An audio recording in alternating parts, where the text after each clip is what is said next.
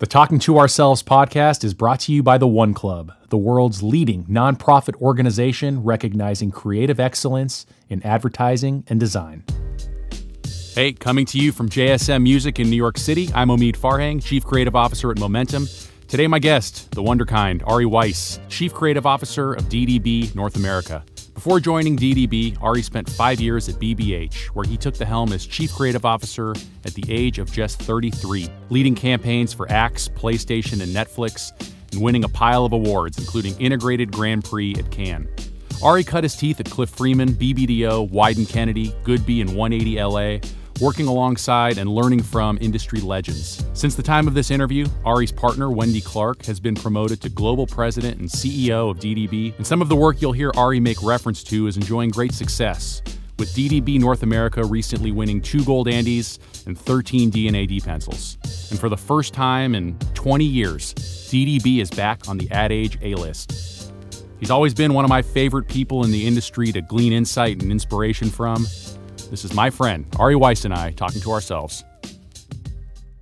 I already know where you're from and your family situation, but we've never had this conversation with literally tens of dozens of listeners tuning in. So where are you from and what did your parents do? Well, Omid Farhang. I'm from Berkeley, California. My parents moved to California from New York to be hippies. They were professional hippies for a while. Then they started trading Native American jewelry on Telegraph Avenue, which ended up leading into actual real jewelry business that they ran for 20 some odd years. Which means their kids got to eat real food eventually. Yeah. I know Jews in the jewelry business. They went off script, but it all worked out. You were the oldest of 3 siblings. Would you say that you were the CCO of the Weiss children? Yeah, four oldest of 4 siblings. Yeah, I would say I was probably maybe the chief operating officer, perhaps. Did you beat up your siblings? The second oldest, Adam, we went at each other quite a bit. But then came Laura. That wasn't fair or the right thing to do. And then my youngest brother was 9 years younger, which also was neither fair nor the right thing to do. Yeah, you fight with a sibling, and then at a certain age, you have the same fight you've been having your whole lives. Then mid-fight, you realize, like, are we still doing this? And like, we're old enough now that like we're gonna like crack a rib. Yeah, someone's gonna get hurt. Yeah. What did 12-year-old Ari Weiss want to do with his life? Probably play video games, I think. As a profession? Probably The Wizard. I think that came out around then. Yeah, I was definitely very into video games for a long time. What was the game? Mike Tyson's Punch-Out was up there. Super Mario Brothers, Zelda, obviously NES. What were some pop culture influences that you had as a kid before you even knew that this was a profession that sometimes you find sort of seeping into your creative taste as you decide what you like and you don't like today? Yeah, I think that's a good question. I think TV was a relatively TVs and movies was a relatively big like cultural event in our family. Like we definitely gathered around to watch TV and made events of going to see movies as a family. So I think I just got into storytelling and that kind of stuff at a pretty early age. My parents probably now as a parent looking back, they let us watch Married with Children at a relatively young age, and that probably wasn't the right thing to do, but in a weird way, like it informed kind of early comedy, kind of edgy kind of comedy, I think.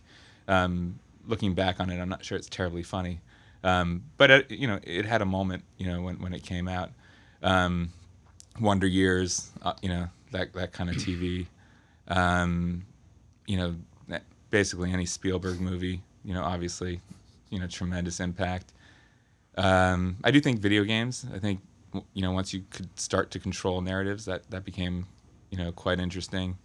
Music videos, I mean, back then when a Michael Jackson video would premiere, that was a pretty big deal. Like it was actually an event, at 8 o'clock on whatever it was, NBC or ABC. Black or white, right after The Simpsons. Yeah, and it was, that was culture. That was like what was happening in those moments. I think, I guess my parents always pretty high like evaluation on that stuff, and that's probably why I ended up chasing it, to some degree. They're bringing all these shows back. They're bringing Roseanne back.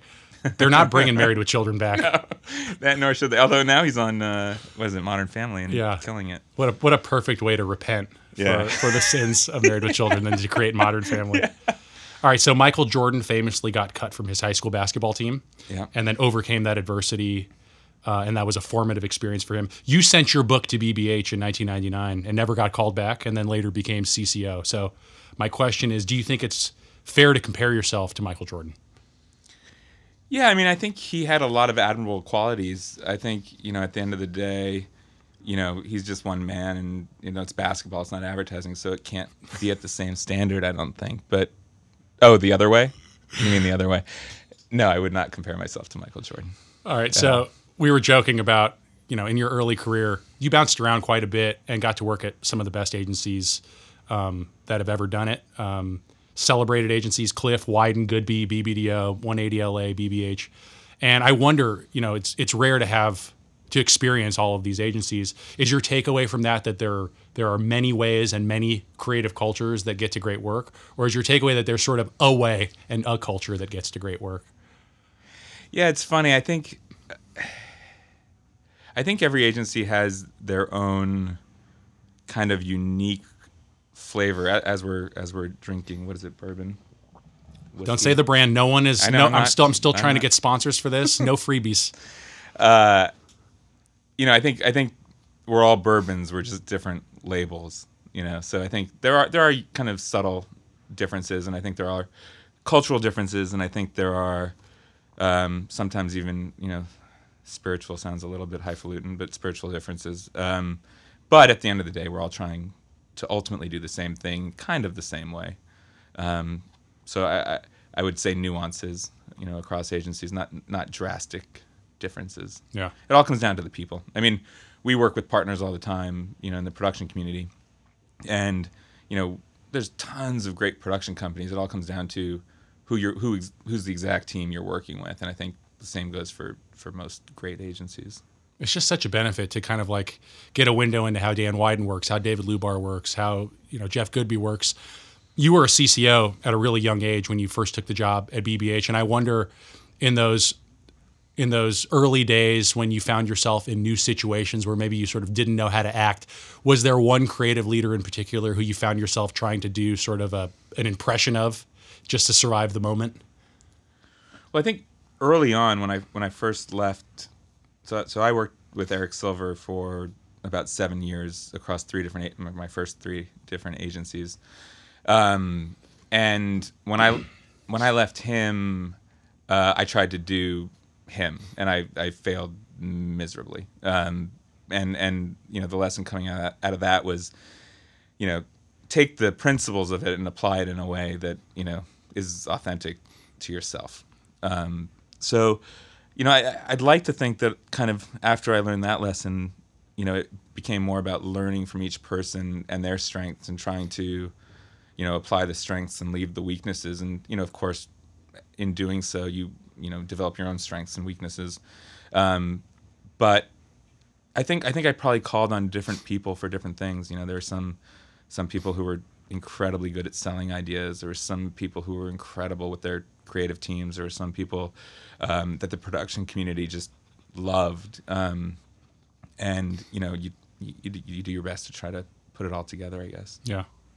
By the standards of the industry, you're a very young CCO now at DDB, and you were a really young CCO at BBH. Does your age relative to your colleagues, do you find it informing your management style in any way, or were there any like pitfalls of being a young CCO that you can remember in particular?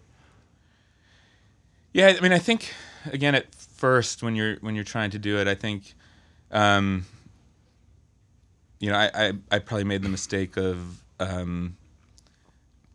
falling on the title to kind of give the authority, and I would try to leverage that. And I think what you learn very quickly is that you're not there to leverage your point of view, but you're there to actually enhance other people's point of views and ultimately protect their thinking.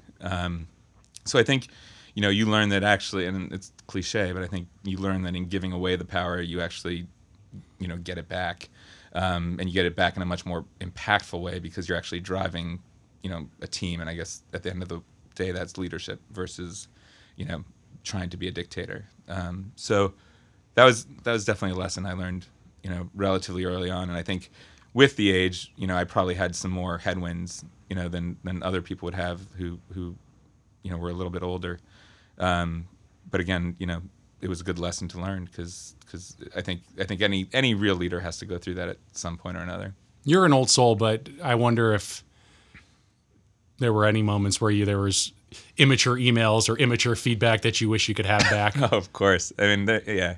I mean, my wife is the absolute best scorekeeper of the trials and tribulations of my career. And yeah, absolutely. I mean, we were actually just talking about a few of them the other day. I mean, there's a good 10 or 20 things that I would beg to take back. But I think again you learn from those mistakes. So it's one of those, and this was the conversation we were having. Do you have to make those mistakes? Do you have to step on those landmines to develop, the right way to do it? You're not going to be flawless. And I think the evolution is about learning from the mistakes, and hopefully you just can learn from them quickly. So yeah. I think I've stopped trying to not make mistakes. Mistakes are going to happen. I just try to learn from them quicker. You guys, when you first met with Wendy Clark about the DDB job, did you guys talk about mistakes, about sort of how you would respond as a team to failures and not making the same mistake twice? Because it's sort of like, it's unrealistic to think that you're going to take on a job that, despite having been a CCO at BBH for 4 years, this is a way bigger operation. There's more employees, there's more creatives, and there is going to be an element of trial by fire. Was that sort of part of the interview process when you and her first started talking? I mean, I guess not explicitly. I mean, the big piece of it for us, as we started talking was, are we aligned in our point of view of what we want this to be? Because I think at the end of the day, the failures and the mistakes and all that, I mean, that's inevitable. So to kind of start really talking about that in depth, like we know we're going to make mistakes. I mean, we're on a journey where we're really trying to, kind of resurrect an icon. And in doing so, you're going to make mistakes as you do it, and you're going to have some successes as you go. But if you're not both, perfectly dead set on where you're headed, it's going to be too easy to divide you, and there's no way this will ever work. So I think, we knew our success would kind of live and die on the unification of this team. And it's why it became so important for me that, I wasn't just running a creative department, or the creative side of a network, that I was actually running the heart of the creative business and the network. So, that's really what we worked on the most, in coming in. And, there were even a handful of kind of technical and logistical structural changes that, were kind of dependent on coming in because we knew that would be the only way to make it happen. So it was, it was, you get better and better at doing your homework, and you get better and better at setting yourself up to have that right partnership. And then, the rest of it's just luck, because at the end of the day, we went on, 10 dates, and they lasted about 3 hours each. And, then we decided to get married. And I think that's, you hope it works out.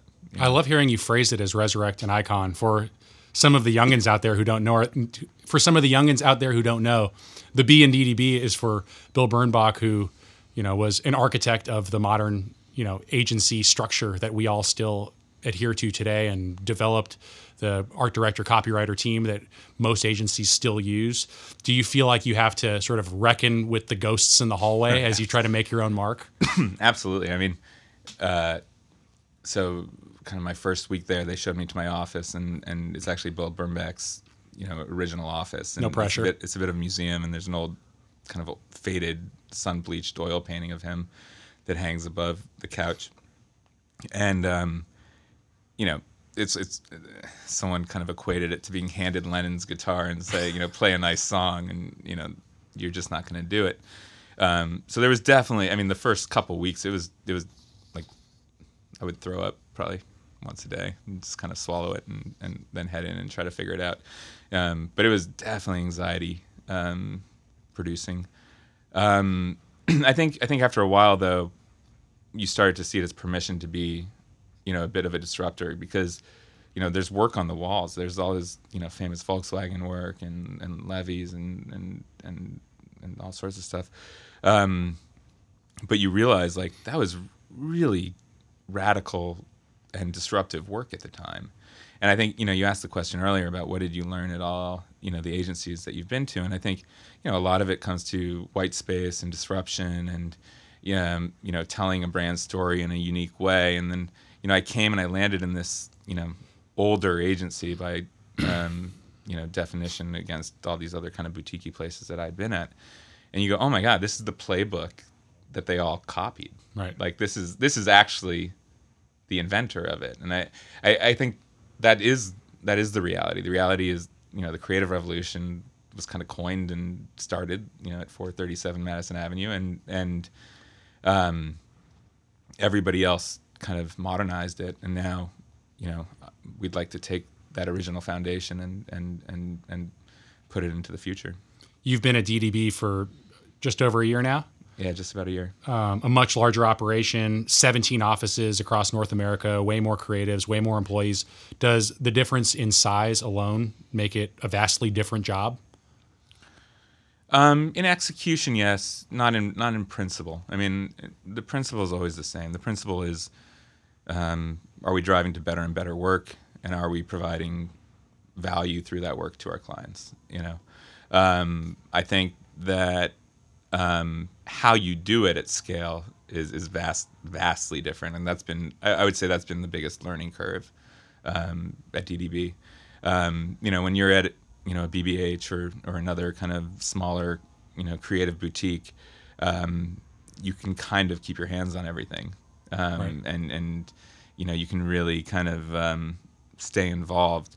When you have as many clients as we do and as many offices and employees as we do, you have to pick and choose. You can't be on everything at all times. So, my general strategy has been obviously, new business is a critical part of this role. So new business takes up, I'd say, about a third of the job. I would say fires in general take up maybe another third of the job. And then the final third of the job is kind of the opportunities that look like they can kind of drive the resurgence in the most progressive way possible, and focus on that. So, that's been the fun part. That's the part where you're really kind of in the work with the clients. Pitching's also, I always say it's kind of the purest. It has its own frustrations, but it's kind of the purest because you get to bring your point of view and you kind of live and die by that. And then fires are fires, but that's part of the job. I think the interesting thing about pitching, and maybe even more so at DDB, is at DDB you have these long-standing clients, and that's a really great thing because there's a stability to that. But it can also be problematic because the longer they know you, the longer they sort of only let you do what they have seen you do. With pitches, you and Wendy can walk in and you can be new and you can lay out a new vision of where you're taking the creative product and what you want the company to be, and sort of like that reinvention is allowed to manifest itself in the room with, through new relationships, right? Yeah, I think, that was definitely my ingoing assumption. I think as I started to spend a little bit more time, in the network, what I started to realize is, this role never existed for starters. So there wasn't a North America CCO before me, right. Just office CCOs. So now all of a sudden there was a creative leader, at the same level as the business leader of the region. So that's Wendy and I.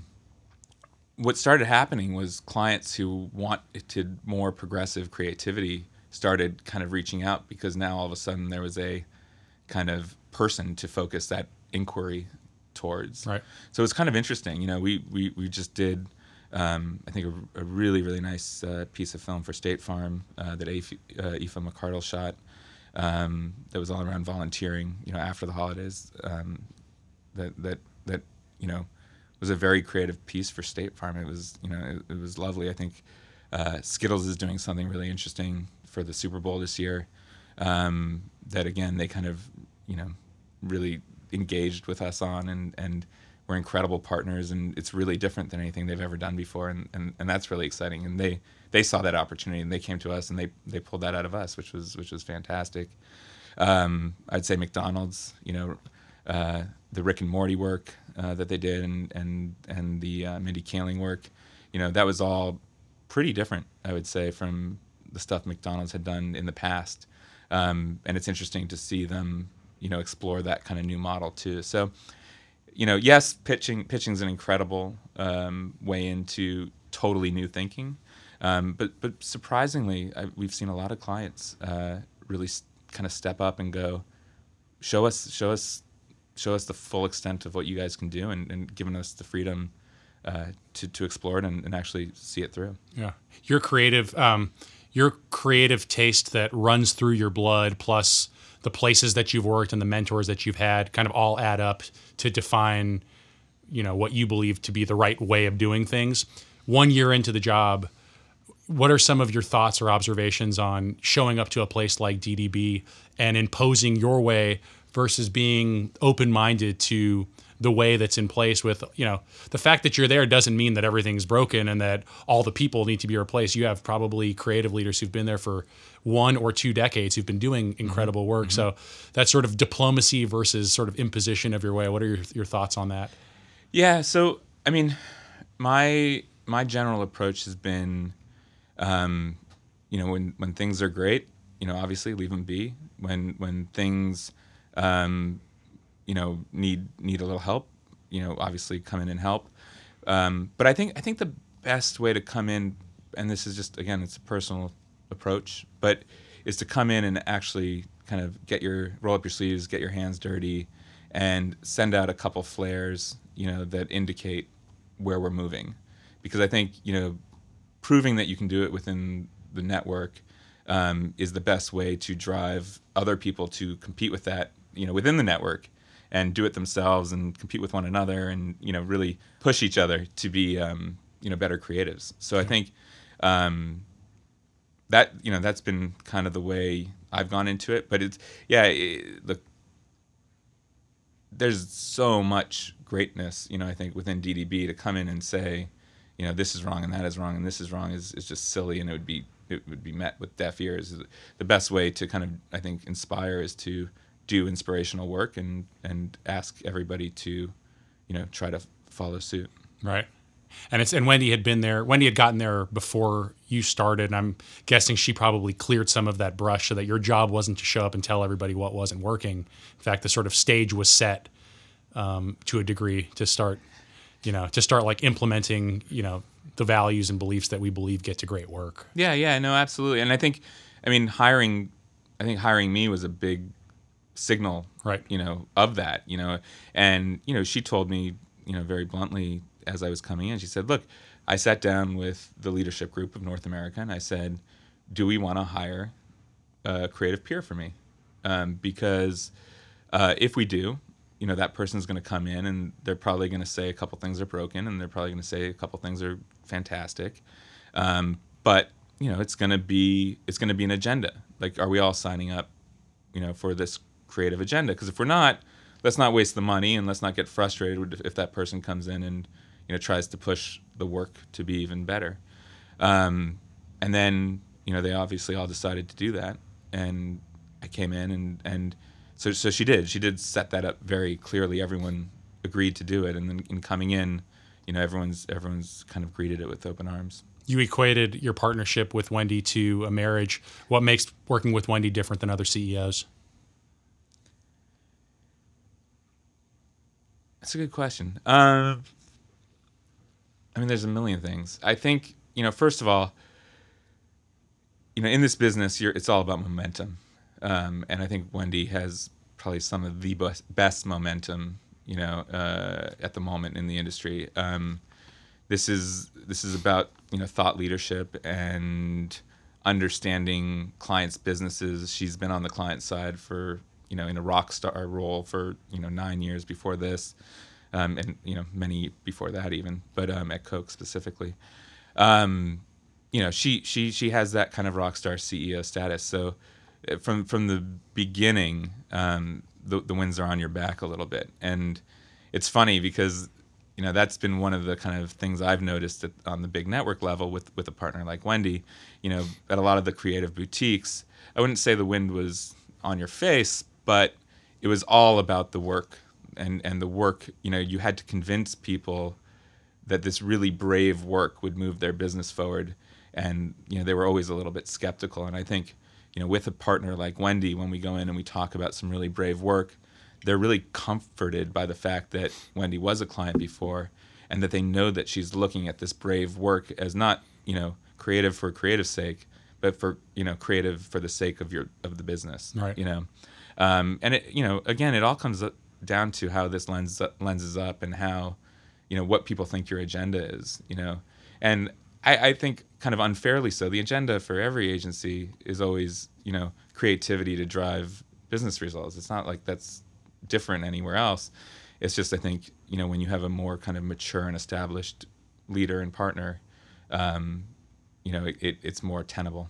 But there are cliches that exist for a reason. I think like there's the cliche of the client who doesn't have a creative bone in their body and they're just trying to do enough to not get fired. And then there's the cliche of the creative who, deep down would rather be in France painting and is using advertising to subsidize their art.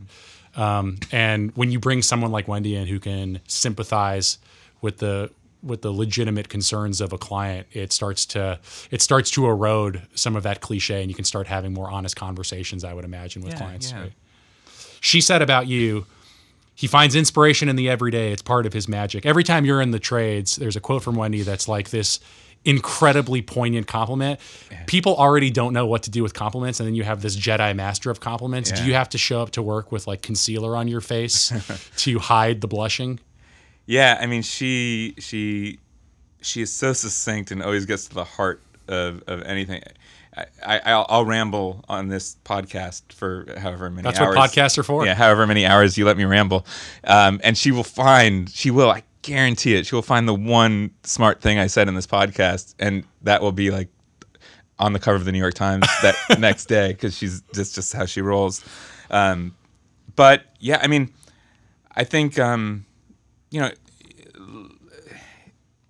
it's one of those weird things. I mean, she has this gift of, I think, making people feel really good about it. And obviously, the compliments are terribly embarrassing, but like she does find the honesty in them, and I think like they give you some confidence, right. To be honest. And I think, again, that's what great leaders and great partners do. They kind of stand each other up, and there's plenty of hard times too, but to have that. Kind of constant stream of reassurance is actually quite nice. One thing they don't tell you is the more you get promoted, the less people there are to give you validation. Yeah. And so it's all the more important that the few people left who can provide that to you are doing it and doing it effectively. Yeah. When you go from managing a small team to managing this gigantic team at DDB, are you still able to be the person looking at work on a wall and cutting it up with creative directors as much as you'd like, or is that not the job anymore? I'm forcing it to be the job to a certain extent. I don't know if I'm forcing it in a good way or a bad way, but, it would be hard for me to get out of bed and not have that be a part of this, part of this job. I think kind of in the breakdown that I said, 1/3 fires, that's not so much the work. But the 1/3 pitching and 1/3, existing, creative opportunity, is very much the work. Do it in different ways. I mean, a lot of this is about having great, partners and leaders, by my side, so that, they can do the great work. And, hopefully, a lot of the times it's, hey, take a look at this. What do you think? And usually it's like, it's awesome, and that's the extent of the feedback, right. And that's kind of what you're going for, to be honest. And then other times, there's little pet projects that I'll dive, deep into and be kind of, obsessive, I guess, probably to a point of unhealthiness. But again, it kind of just keeps me fresh. So I think I need, I still want to do that to a certain extent. Yeah. Being in senior management means taking on responsibilities that have nothing to do with the parts of the job that you loved when you got into the business in the first place. Is there an aspect of management that you're surprised that you enjoyed, if I were to ask you about it like 10 years ago versus now? Yeah, I mean, I'm fascinated in what we invest in, as a business. And that fascination definitely started at BBH. We had full transparency as a leadership team on kind of all the numbers. And as I carried into this role, it was really important to me because I said, it's easy to come into this role and have nothing to do with the numbers. But I said, ultimately I want to be a part of those number conversations. And I'm well aware they're going to make my eyes bleed at times, but we can't make decisions about where we're investing in a creative business without a creative, at the heart of that, conversation. And I think in a weird way, that's probably what got me the job. Wendy didn't want, a creative, kind of sparkler. She wanted somebody who was going to run the business with her. And I think that's why it's working. Yeah. Creative Sparkler is a pretty good gig, though. That's not bad. At BBH, you won Grand Prix for your Netflix campaign as a CCO. You've won a lot of awards, but winning them in the big role is a different kind of thing. Did winning the big awards prove to be as validating as you sort of hoped they'd be prior to winning them? Did it lower the anxiety level at all? I don't know. I think it was really, really enjoyable for maybe like 27 hours. And then it became, just another day. I was incredibly proud of the team, that came up with that. I, to be honest, didn't have a ton to do with it. I kind of helped polish the narrative on the case study, and that was more or less it, to be honest.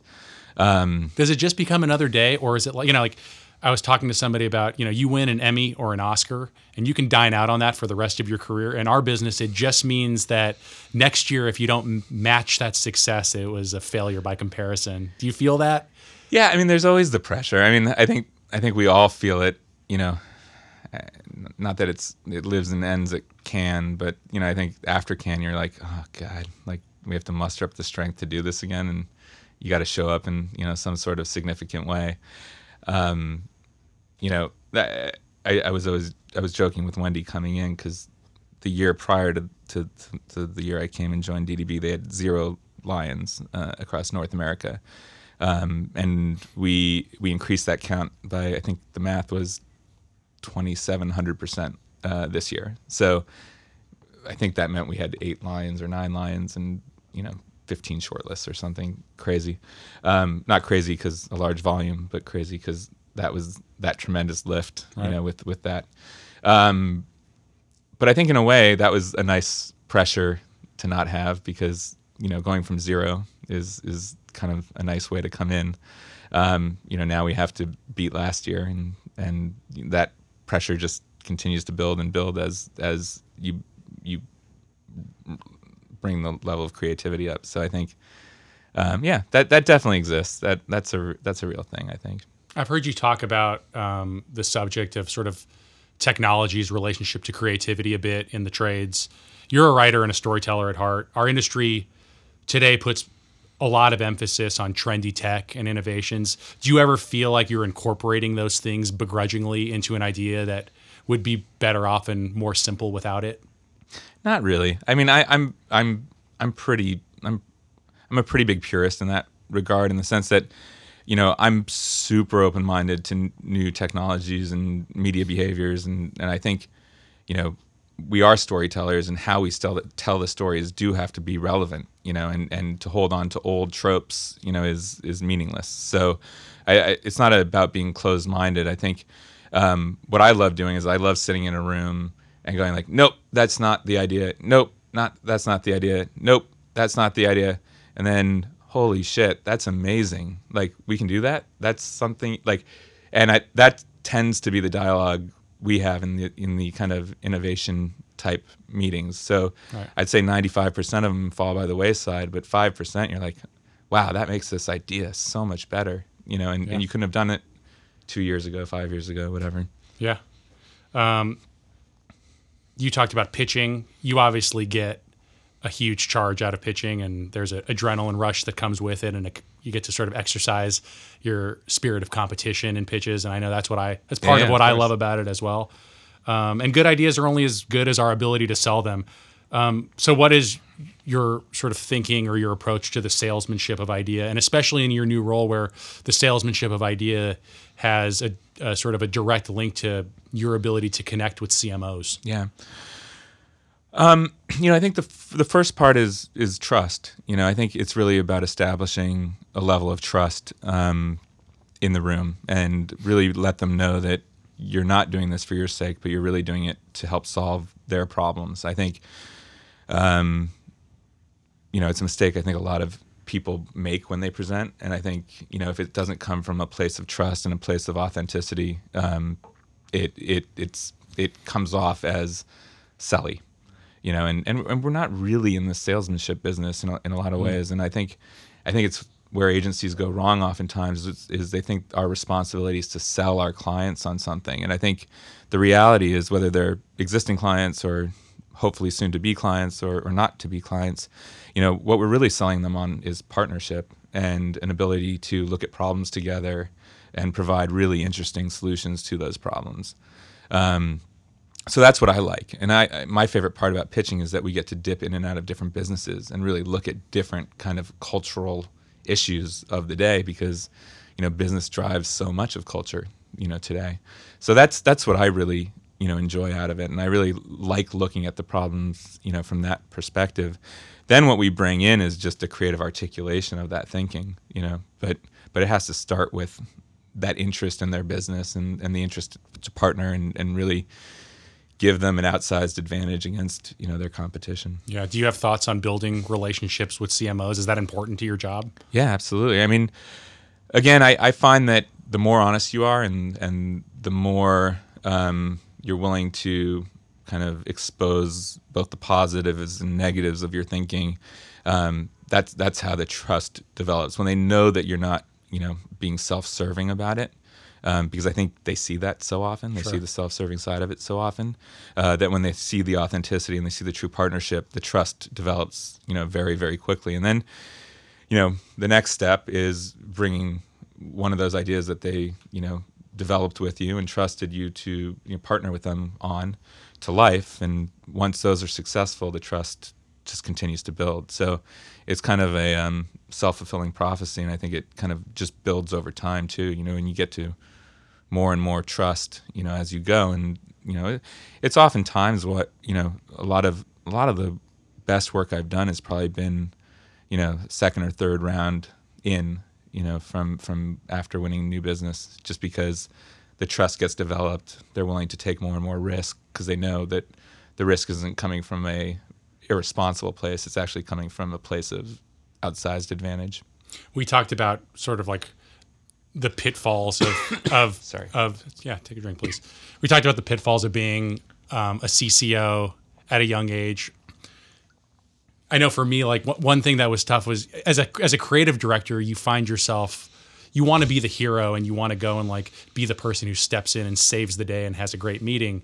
And it's a little bit different in this role in that, like, okay, you can be the hero, but the truth of the hero is the hero doesn't show up to the meeting once every 6 weeks. If you want to be the hero, you got to be here in 2 days and then 2 days after that. And as much as you would enjoy doing that on all your clients, that's just, it's not realistic because that's not how you're going to be able to scale your impact. So like, as a result, you end up figuring out how to empower the people around you to be the heroes. Did that come naturally to you, or do you have to sort of fight back? Because I know you can do it if you want to, but with it comes, like, are you prepared to have the follow-up meeting in 2 days? Was that something that came naturally to you? Well, I think that was if I'm being honest, that was a big fear. I think in going from BBH to DDB was, what do you do when you can't control it all? We're all control freaks to a certain extent, I think, in this business. The math made it very obvious to me that it's impossible. There's no way you're going to be in control, of all this. So, a huge part of it comes down to finding great people who you trust. And I was lucky enough to inherit a lot of those people, who were already at DDB, and brought in Toygar and Colin and a couple other creatives that have been tremendous, in the early days. And you just you develop that trust, and you leave them be, and you're there, when they kind of raise their hand, and say, hey, can you help out on this or that or the other? But you don't come in every other day, because you can't.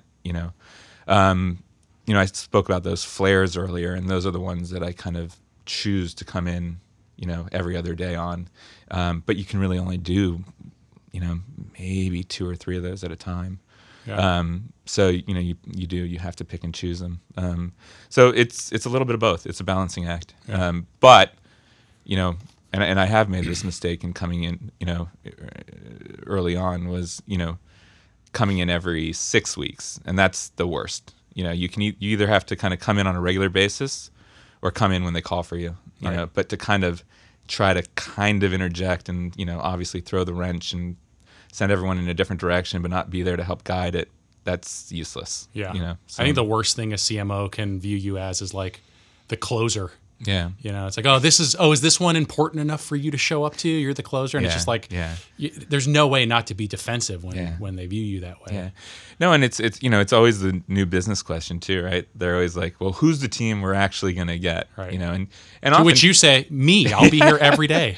Well, I mean, oftentimes the lure of that new problem or that new project, is you do want to think on it early days and get it going. And again, I think I look at new business as like one of those flares. So you set up the flare, you show what you're going to do on this type of business, and then you either recruit or move leadership around within the organization to, take your place, right, as it settles into its voice, But that is part of the fun of pitching, I guess. Yeah, David Fincher directed the first season of House of Cards, or maybe just the first episode of House of Cards. Aaron Sorkin wrote the first 2 seasons of So you're West saying Wing. You're saying I'm like a hybrid Sorkin, Fincher, Jordan. Yeah, that's right. Good. That's right. I was happy you picked up on that. Yeah, good. Are you a trust your instinct person, or are you a my instincts may be betraying me in this moment person? Let's stop and analyze whether my instincts are right or not.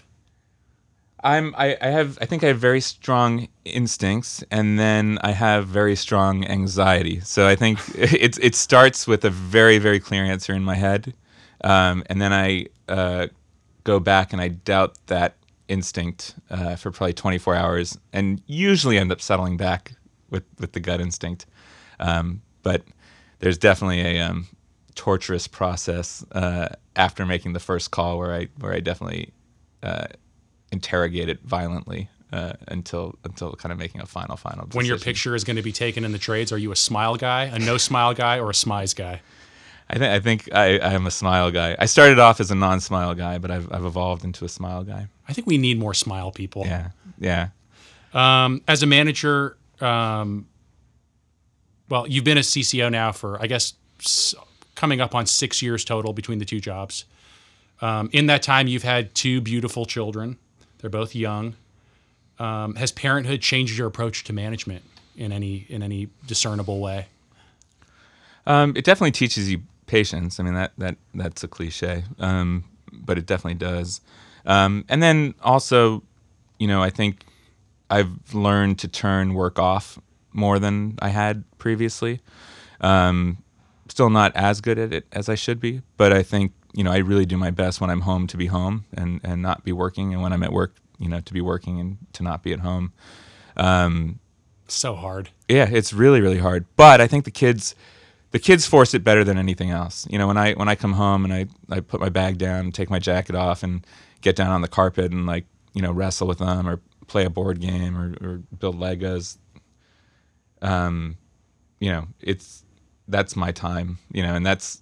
That in the gym, I would say the 2 times that work doesn't even enter into my mind. Gym mostly just because I can't breathe because I'm out of shape. But with the kids, it's pure pleasure, I think. Yeah. Another part of our job is seeing work our friends do and getting jealous. Yep. Do you fight the urge to feel jealousy, or do you look at it as sort of a cheap fuel? Okay. Yeah, I love the jealousy. I think it drives me. I love seeing anything that I wish I had done in any medium, and I think yeah, I think that keeps me going. By virtue of that, that means you love the feeling of exerting the feeling of jealousy upon your friends, colleagues, and peers. If you agree, blink 3 times. I don't know. He's blinking, folks. No, I don't. Yeah, I have a lot of blinking. I don't know. Yeah, look, you always want to make work that your friends are. Yeah, I guess you do. You're a competitor. I'm going to say yes. Yeah, you're yes. a competitor. Yes. How would your most loyal creative employee describe you? How would your most disgruntled creative employee describe you?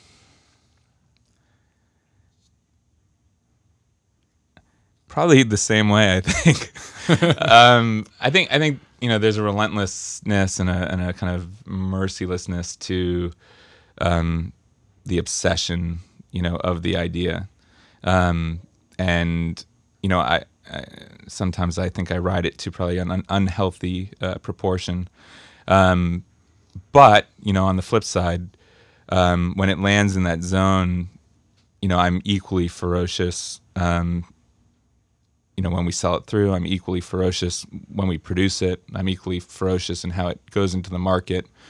I'm equally ferocious in how, everybody gets, credit for it and really, helps progress, their careers and their partnerships and our partnerships with our vendors and everything. So, I guess it's a purity and sometimes it's an unhealthy purity. But, for better and for worse, I think that's what the people who like working with me and the people who hate working with me would say. Yeah, you've had an incredible career and you've had an accelerated career, and so as a result of that, you're not that far removed from being that junior copywriter. Yeah. Now, when you work with junior copywriters, do you see yourself sometimes in good ways, bad ways, obnoxious ways, inspiring ways? Of course, yeah. No, you see all the mistakes you made, I think, along the way, and you try to help people shortcut them. And I had, lots of creative leaders who did just that. They were tremendous in so many ways, but, they obviously had their own pitfalls and they helped me, avoid some of those pitfalls. I think one of the most fun things, and this is probably the kind of, ego bit of it is finding people you are working with that you can recognize pieces of yourself in. And you can't help but want to elevate them and help them go on the path because you see such potential in them. And it's not because they're doing it like you do it. It's because you're on the same wavelength and you understand the way they're thinking. So I find that kind of teaching piece of this to be one of the most satisfying parts of the job. You can work with obnoxious because obnoxious is like a byproduct of passion. I think I can think back to like 2,000 word emails I sent to Rob or to Andrew at Crispin, just so fired up about like 2 seconds in an edit. Oh yeah. And just like the nicest thing they did to me was just like, they let it go. They wrote back and they were like, yeah, man, it's something to think about. Like they didn't embarrass me at a moment when it would have been really easy to do so. No, I have all the patience in the world for crazy. Yeah. I think, this business, it's all about persistence and, the ability to get back up and in spite of everybody telling you you're wrong, believing that you're right. It's so hard to come up with a good idea, let alone, protect that good idea through to fruition. And the people who are really successful in this have that passion. So you don't want to extinguish that. I mean, when you recognize that and see it, you want to help them use it productively. Yeah. We definitely early in our careers use it counterproductively more often probably than we do productively. But I think that's one of the things we can really help steer. Yeah, it's a fire hose. Like, are you going to put out the fire or are you going to like drown 25 puppies? It can do either. Yeah. Okay, so we talked about how early in your career you bounced around and got to experience a lot of different creative cultures. So in light of that, you're at DDB, a junior copywriter who, in your view, has a ton of potential, but hasn't maybe made work that quite has lived up to their talent yet. Walks into your office and they say, Ari, thank you so much for the opportunity. I've been here for 5 minutes. I think it's time to move along now. I'm getting a $700 raise to take a job down the street. What do you say to make that junior copywriter stick around? I don't usually, to be honest. I'm not big into convincing people in staying because I think if they're not happy, then and they want to leave, they're going to leave sooner or later anyway. And is it worth investing ultimately in them, to just have them turn around and leave soon? That is very different, however, than people coming in with grievances of how, you could help make their job better. So there's a big difference. I have a ton of patience, and I do always want to help those people who, come in and go, I really want this to be great, and this is and that's getting in the way, and can you help me navigate this?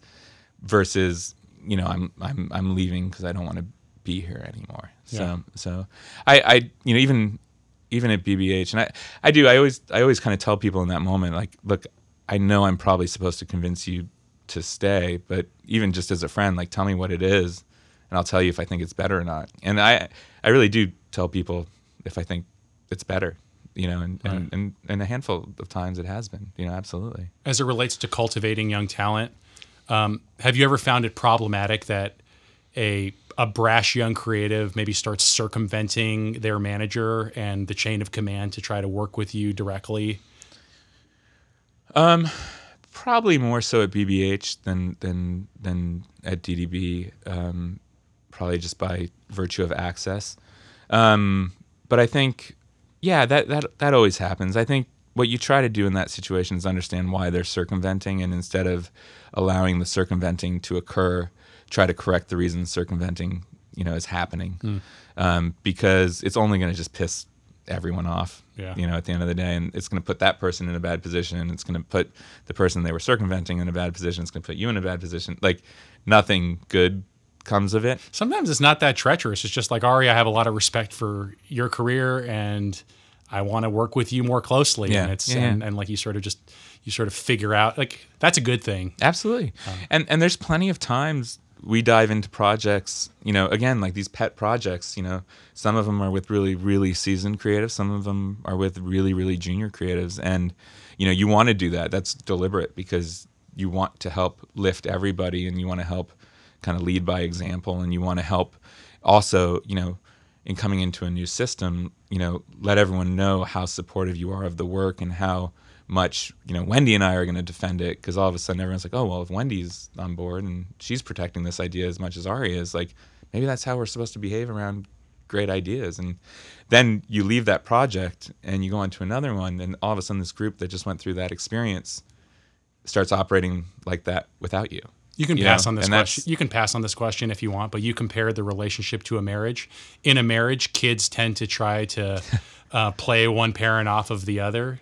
Do you guys find that happens, and do you guys have sort of rules in place to defend that? Yeah, I mean, first of all, we talk like maybe 10 times a day. Like, it's not healthy. It's like a marriage is not healthy. No, it's hard to drive a wedge in between a relationship when you're in constant communication. Yeah, well, I think that's a secret, and I think we very quickly let people know that when they were trying to communicate with one or the other, it was going to both of us. And I think that's what you do in parenting too, and in a marriage, you go, look, this is where we are. This is how we stand on it. You're asking me for this, but where your mom and I stand on this, and that's how it's going to be. And that's, I think Wendy has 3 children and older children, so she's actually a much savvier and developed parent than I am.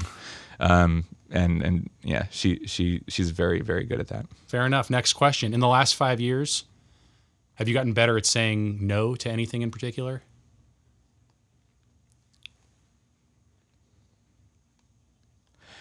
I mean, I think you get a general confidence, the longer you've been doing this.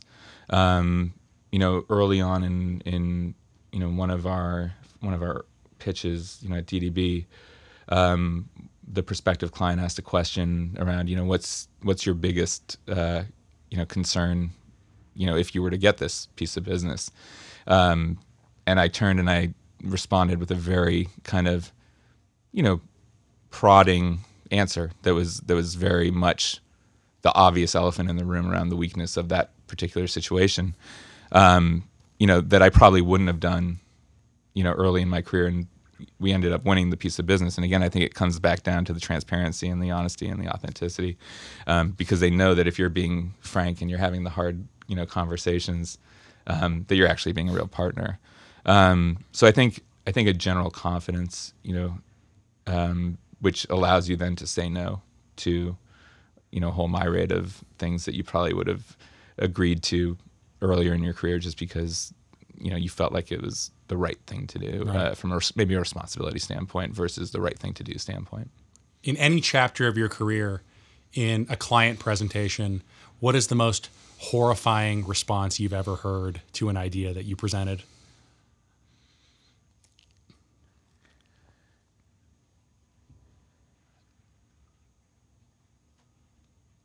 There's no way to tell this story without indicting. It's part of the, I was telling Nick people. Law it's like part of the joy of this podcast is watching luminaries of the industry try not to Wiggle. implicate themselves. Yeah, there was one meeting in particular. It was actually before the work, and we were getting into a conversation. It was the classic kind of new business situation where you're going around a table and introducing yourselves, and everyone says the title. And we went into this, someone said, I'm a comms planner, and this was a long time ago, over 10 years ago, when the title didn't have quite the same, probably, or people didn't understand the title probably quite the same way. And the head client at that time went into about a 45-minute tirade on the title, and ended the tirade swearing significantly at this person and this person's title that they didn't care for. And then they turned to my partner and I and said, "Okay, great. Now show us the work."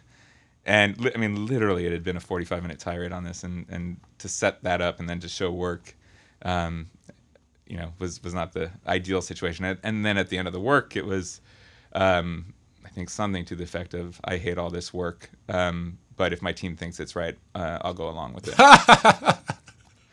To which we made the work, and it ended up winning all sorts of awards, and actually was very, very successful for their business. But it was a funny experience. Sometimes you have incredible client partners who you work hand in hand to create famous work with and enjoy the benefits of that work. And every so often in our careers, we grab a client by the back of their neck and drag them into work that only after the fact turns them into a star in their own organization, despite the fact that they never believed it in the first place. Well, it's funny, that relationship, that particular relationship wasn't actually a bad partnership. It was just highly dysfunctional and abusive. So what I mean by that is that it was actually a group of really smart people, but it was just kind of a toxic-ish environment. Sure.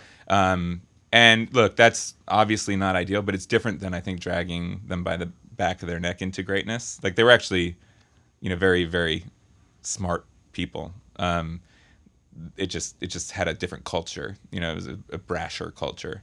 And then you have really, really nice clients who you do incredible work with and trust you, and it's, a wonderful experience. So it's funny that you can get to work through a really, really great work through a really, really pained process, or a really, really smooth, easy process. And obviously, if you had to choose, you'd pick, the former. But, I guess, and I'm a little bit of a glutton for punishment, I'd rather go through the abusive, process and end up with great work than go through a nice process and end up with work that, ultimately doesn't work for them and, isn't all that interesting and maybe ends up losing the business. So, at the end of the day, we're here to partner, and we have to fit into the cultures that we choose to partner with. Well, one way that we endure those sometimes difficult partnerships on the creative side and on the agency side in general is we complain. How much do you allow yourself and your team to complain about a tough client as a form of bonding? I think my point of view on this has changed, and I think that's probably natural. But, it used to be quite cathartic to complain. I think what I've found, over the years is just it ends up just kind of slowing you down. And instead of complaining, can you use that energy to, find the next idea or find a smart way to convince them to solve the problem, or, what have you.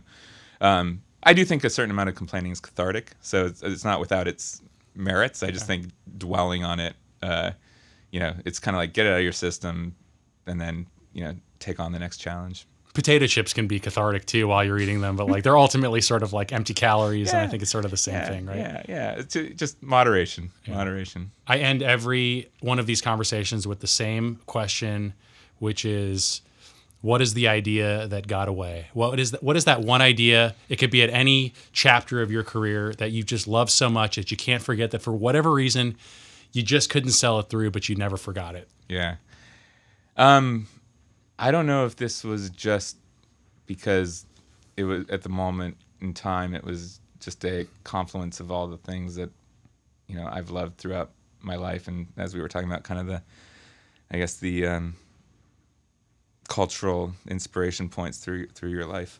When I was at 180, we had an assignment for Bravia TVs, and they had just launched their 3D series.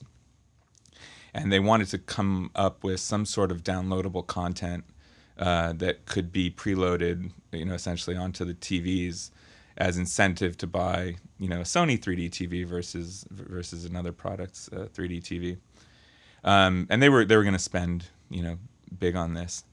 And I think it was like 6 months or maybe a year after Michael Jackson's passing, and I think they had rights to the catalog, and we had sold through the idea of having Justin Timberlake redo Thriller in 3D as exclusive downloadable content if you bought a Bravia TV, and it was signed off. We were ready to go. We had a massive budget. JT was in, and then they decided to pull all support for Bravia TVs that year. That was a tough one. And looking back on it, I don't know, maybe it's a good idea, maybe it's not. But just the idea of redoing Thriller with Justin Timberlake in 3D, and we were going to get the original director and all that good stuff, would have been a very fun, I think, cultural moment. Ari Weiss. That one hurts. That one hurts. That's a good one that got away. And when anyone asks how you can have an accelerated career, I would include that you need to be brilliant enough to answer a difficult question like that with an idea that has a very clear expiration date, so that, because you have other ideas that you could have said, but they're still sort of in the running. They're still in the mix. They're still alive. That one is dead. You know what? I've never been given the opportunity to talk about it to the three people who are listening to this. And I like. No, we started with three people. There's one. My mom. My mom is still listening now. Yeah, my dad dropped off about 45 minutes ago. He's like, I'm gonna go get a bagel. Yeah, good stuff. Love you, man. Thank you for making the time. This was a great conversation, and I'm rooting for you. And you're an inspiration to me, and I just think you're a badass. So thank you, Ari. Likewise, man. Thanks for having me. All right. Thank you so much to my friend Ari. Thank you to the One Club. Thank you to Jeff Fiorello and JSM Music for producing this podcast. And if you like the pod, please subscribe and share it and tell a friend. Until next time, peace.